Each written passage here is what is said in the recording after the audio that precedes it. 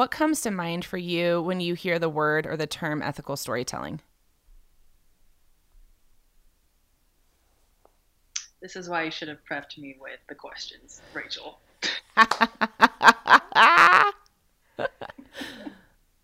Rachel. Okay, hold on. I'll just do long pauses Yeah, so that's Heidi fine. could be so kind.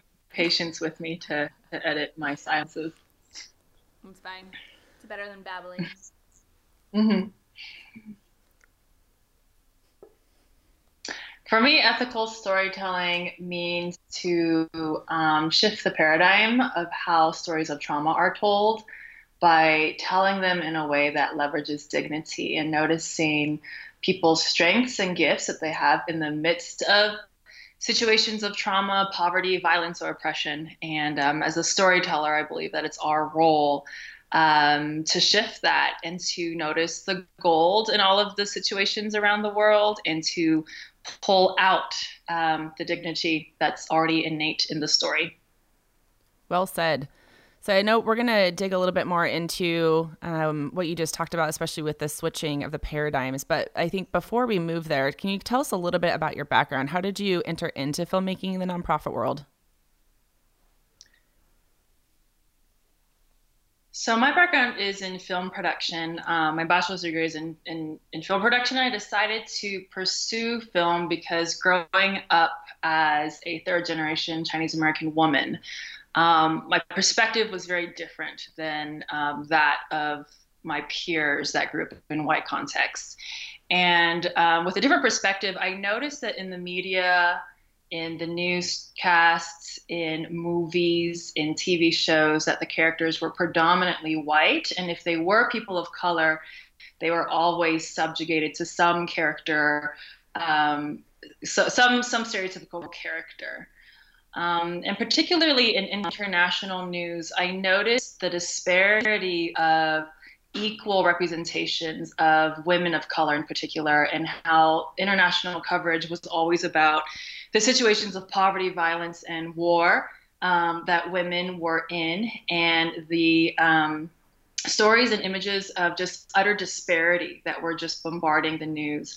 And as a young girl, I knew that that wasn't the full picture because I come from a line of immigrants. I knew that their stories were incredibly strong. And though they had been in situations of war, the fact that they had survived war and able to immigrate and become successful individuals, those stories weren't told. And so as a filmmaker, I always wanted to kind of leverage those stories of people of color, women of color in particular, to tell those stories, to tell the stories of my lineage, to tell the stories of other people's lineages that aren't often seen in the mainstream. Beautiful. When we talk about how stories make us human, can you speak into that? How do you see that playing out in your work? Yeah, so when I first started photographing and filming in situations of poverty, violence, and oppression, I was in Skid Row in Los Angeles covering stories of foster children that had escaped from their abusive homes and had found themselves on Skid Row. Then I was in different parts of the world, in Asia, in South America, in Africa, in the deepest slums, in the darkest alleys, and in brothels. And when I started this work, I think the thing that jumped out to me so powerfully as a young photographer and a young woman was that there was so much commonality in these stories. And I saw that despite the situations, the strength and the beauty and the dignity was always most evident. And so I think the common theme that I saw was that dignity is innate in every person, regardless of the poverty, violence, or oppression that they've experienced. And it may not be the situation of poverty, violence, or oppression that I have experienced that's similar to theirs, but it's actually the feelings that come out of it, whether it be shame or even self-oppression, anger, despair. Those are all common human experiences. And so I learned that rather than focusing in on the situation that separates us, it is the feelings of humanity that connects us. So can you then talk a little bit about the workshops that you do, and what, when you say that you're kind of turning the tables a bit and you're handing the story back to the people who those stories belong to, can you speak into those workshops and what you've seen come out of them, and tell our audience a little bit about what you've created there? So one of the workshops that I teach is on leveraging beauty that comes out of seemingly broken situations. And so it's kind of analyzing a situation of brokenness and a story maybe that arises out of this brokenness. And in analyzing the story, noticing the times that the character had developed strength, or the times in their story that they had persevered, or the times that they had hope in the midst of a situation that seemed utterly hopeless. And in recognizing that beauty and that strength and that hope that comes out of it, what can we learn from it? And when we kind of analyze these stories of people who have experienced poverty, oppression, and violence, we can actually see ourselves in those stories. And so what I've learned is that storytelling is actually a process of identification. It's more than just observing on the outside, but it's identifying within their story and learning from their story. And so the workshops that I teach, we go through this process of identification and asking ourselves this question, where did we observe strength in the story, and what can we learn from it? When did we see that them telling the story was actually restoring their dignity as well, and what was that process like for them? And then we talk about the hope. As people who are observing the story, how can we ourselves have hope by learning from people in oppression? I love that. And I love that what you're doing is you're taking a narrative that I think otherwise, especially from a nonprofit perspective, might be focused on the negative, but instead you're looking at the resilience that's in the story. And I think when you do that, it shines a mirror back to the person and it shows them their strength, right? And I think one of the things that we're trying to do in ethical storytelling is to create a foundation of good practices rather than just focusing on what not to do. And so how have you seen story play a role in protecting and healing the participants? And if there's an example that comes to mind that you'd be willing to share, we'd love to hear that as well. So I mentioned that in college I studied film production, and for my thesis film, I wanted to go to Kenya to make a film about women who had overcome obstacles and were inspiring their communities with hope. And so for the first time, I found myself in Africa, in Nairobi, Kenya, and was covering the most horrific stories I had ever experienced at my 20 years old at that time. And I was covering one story of a woman whose husband had been brutally murdered because he was a pastor and a leader in the community. And he had been murdered in front of his children while his wife was away. He was stabbed in the head while his 7 children were at home. And I was interviewing the mother and 2 of those daughters. And the mother, after her husband's death, had become a pillar of strength for the community. Widowhood is a huge thing in the communities that I serve here in Kenya. And she had just kind of taken that role as a widow, claimed it, and then became a pillar of strength for other widows within the community. And so she was able to articulate what had happened. She was able to understand her own healing process, and she was able to then give that healing back to other widows in the community in Kisumu. When I interviewed the daughters, though, there was a time in the interview that one girl, her name is Jael, and she was around 20 or 21 at the time. She just broke down in tears to the point where she could not continue with the interview, and she actually left the room. And the other sister was left, and I asked her, when you retell this story, how does it make you feel? And she said, this is actually the first time that I'm retelling the story. And I was so shocked because they were, middle-aged women, and the murder had happened about 10 years ago when they were teens, but they had never had the opportunity to recount the story. And so we finished the interview, and a couple months later, when I had finished editing it, I went back to Kenya to show it to these women. I invited them to my house, and I was so nervous. Because for me, if the folks that are being interviewed and telling their story are not happy and they don't feel that I had shown them in a dignified light, if they didn't approve of it, then I would have scrapped it. So I was super nervous because I put my heart and soul into this thing, and I was like hoping that the way I put this film together was satisfactory to them. And so we watched the film. And when it got to that point in the interview, in the film where they were crying, I left that part in the film, and they, saw it, and they also cried. And then at the end of the film, they were still in tears, and I turned the TV off, and Ruth, the girl that was there, she said, "Wow, I feel so free." And I thought that was really interesting because I didn't realize until that point how powerful the process of storytelling was for them, and that it became restorative, where they were able to recount the story of their father's death for the first time. And in recounting it, not only were they able to tell of the pain and the trauma that they experienced, but they were also able to say how proud they were of their mother, that their mother was a model of strength for the other widows in the community, and how they have been able to find healing and move on with their life. And now they're able to now share this story with the world. And so Giles said the same thing. Giles was like, "I'm just glad the story is out so that other people can see it, so that others, if they've lost their father, could hear my voice and hear the pain that I've experienced, but know that they're not alone."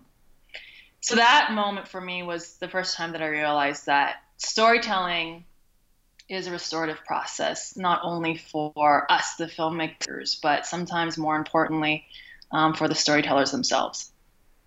Yeah, and as a filmmaker, I think it's a powerful position to be in, and I think you in particular have a really interesting role because you're both running a nonprofit, but you're also a storyteller. And so, how have you seen yourself grow in those roles over time? How have you been shaped by stories and experiences like this?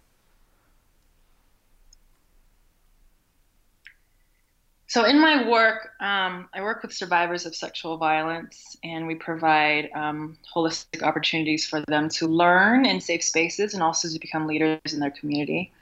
The third program component of our organization is called Storytelling Platforms. So as an organization, we really value the power of storytelling.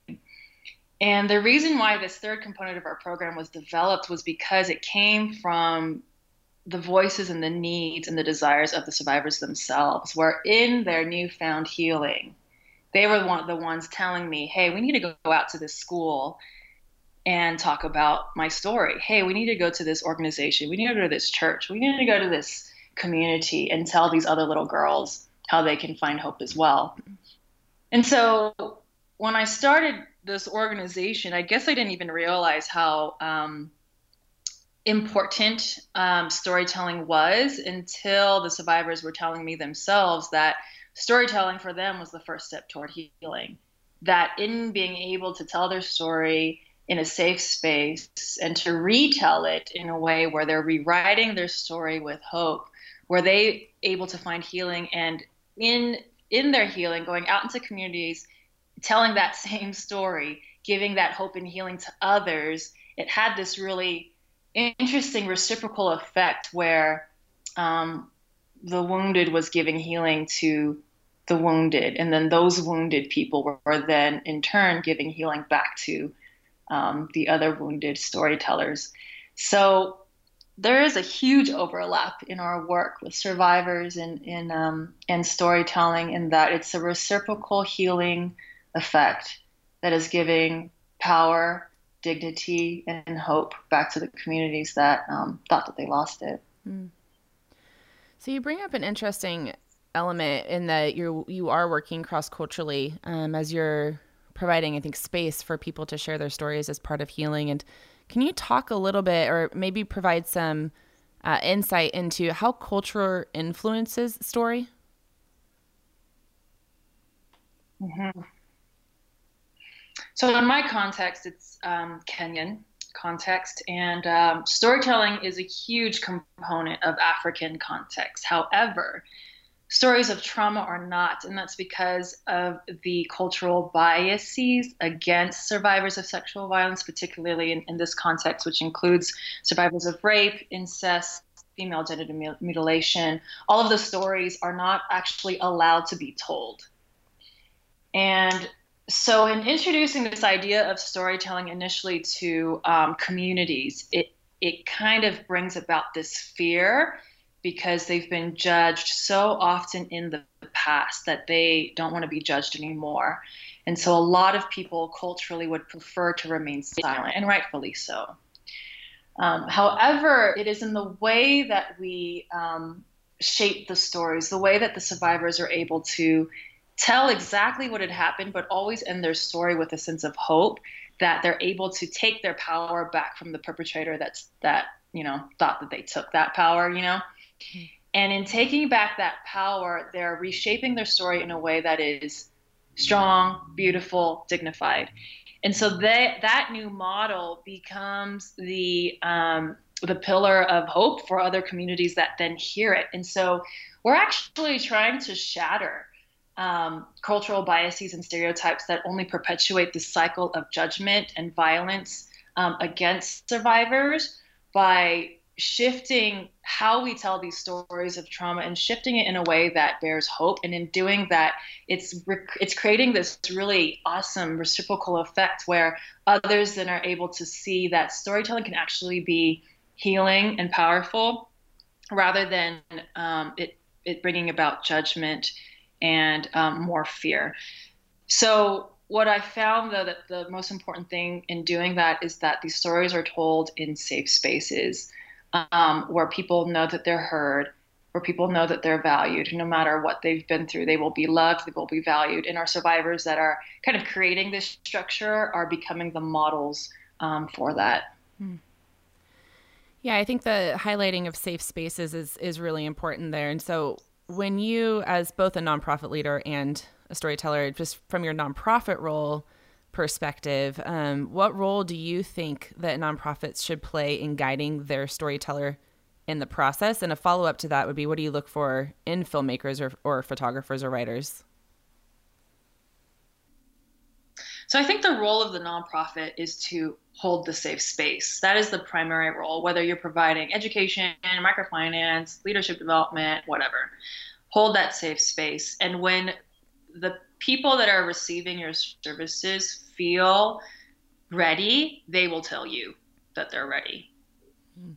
And when they finally tell you that they're ready, that is just reason to celebrate. And then it's the process then of letting them reiterate that story in a closed circle within the smaller community, practicing it within the smaller community, guiding them through the process, allowing them to cry, allowing them to laugh, allowing them to articulate what was the most important thing in the story that they want to bring across. And as they shape their story and become more confident in it, that's when it can be told in a public medium.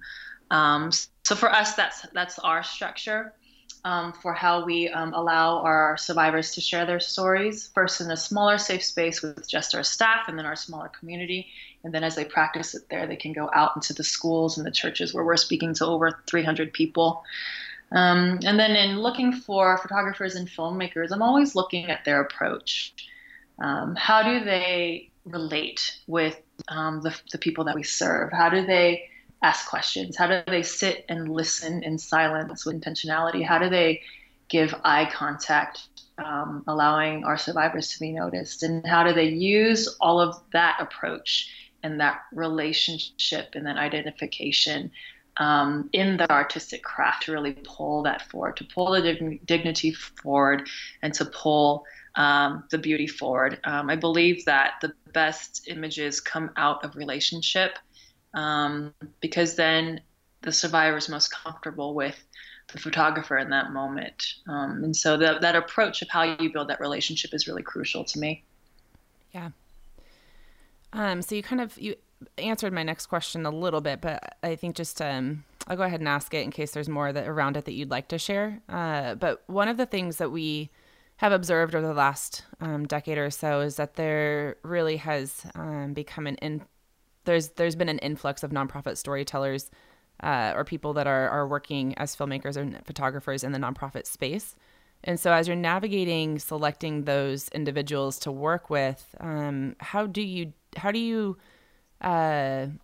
filter through them in a way that shows you whether or not they align with your values in approaching storytelling?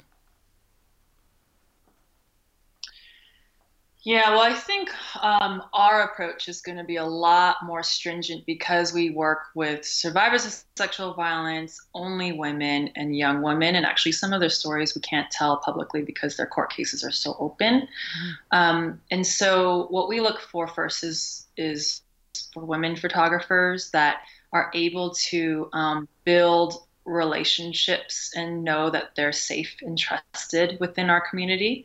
When I look at their art form, I always look to see their history of how they are able to pull out the dignity in whatever it is or whoever it is that they shoot. And the other thing I'm looking for more recently is local photographers. I feel that local people can tell the story in a way that I can't, being a cross-cultural artist. And so getting that perspective is so powerful for me in allowing local Kenyan photographers to shoot and to capture the stories of young Kenyan women. And then the next phase, which is what I'm working on now, is training our survivors to tell the stories themselves through photo and film. And so eventually I want it to be them that are pulling the stories not only out of our community, but other communities that have similarly experienced violence. Mm-hmm. So in the context of marketing for nonprofits, I think that you're as you talk about coaching survivors through telling their stories as part of the process of healing, my question is where does the nonprofit's marketing story come into that? And do you think that the role of the marketing for a nonprofit can play a role in the dignity of the individuals that nonprofit is serving? Mm-hmm.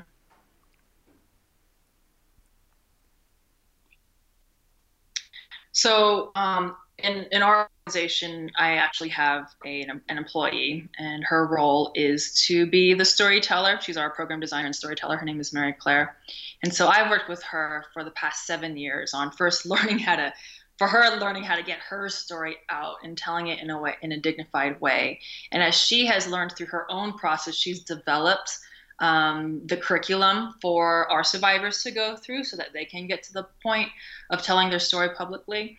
And so she has a 4-phase storytelling model. And the first is like the introduction. That's the attention getter.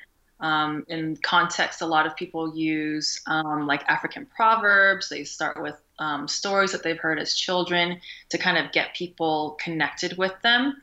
Then the second thing is the story of actually what happened, whether it be the trauma or the abuse or the rape or the violence, what actually happened. And then the third phase is the turning point. And the turning point is what happened that gave you hope. And that turning point is where the organization's story can come in. I'm not saying that it always should, because I always feel it's the survivor doing the hard work, and by grace, the organization met the survivor at just the right time that it became the turning point. So I feel like in the turning point, that story that's told is not that the organization was the saving grace. It happened to be a divine connection of the organization with the survivor in a steady movement toward hope. And then finally is the conclusion, and that's the call action, where the survivor is then able to tell other survivors in the room that they can find healing too, or telling other people that they can learn how to identify with stories of as well. So I feel like that turning point is a very delicate part of the storytelling phase that should be agreed with the storyteller themselves.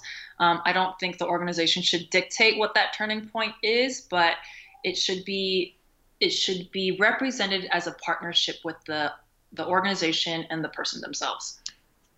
Very well said. So in the context of storytelling, what would you go back and say to yourself when you had just started out? What have you learned? I think the biggest thing I've learned is to listen, and to listen well, to not interject, to not try to propose my own ideas because they often won't work, but to let the storyteller guide the process and to partner alongside of them in that journey.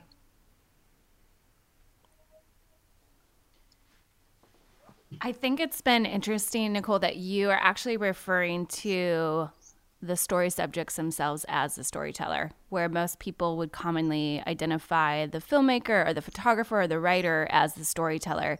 Can you speak into that ethos a little bit and why you choose to use those words? Yeah, because it's their story to be told. I feel like my role as the filmmaker, photographer, storyteller, whatever, is to hold them in that safe space so that they can tell the story in the way that they want to tell it, and that they can represent themselves in the way that they want to be represented. And this is why I'm stressing so much on the listening part, because my role would have to listen not only to the words that are coming out their mouth, but to also listen to the undertones, to listen to the areas maybe that they haven't fully fleshed out, so that the questions that I ask can help guide that. I kind of see it as like pulling out these little nuggets of gold that are within their story that they haven't even discovered yet. It's their story ultimately. And I think we would do a disservice if we thought that it was ours to tell. And so our role is just to allow them to tell it, to platform it well, and to give them a solid foundation on which they can stand. We're just holding them there and letting them stand on top of our shoulders. What are some practical things you do in the actual production process to involve the person really with defining which direction you go with their story?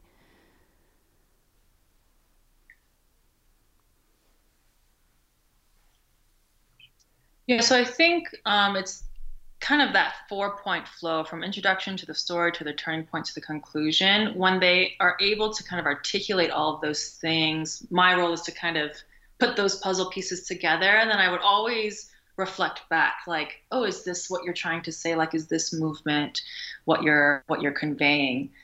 Just to get affirmation on my part. And then putting it together,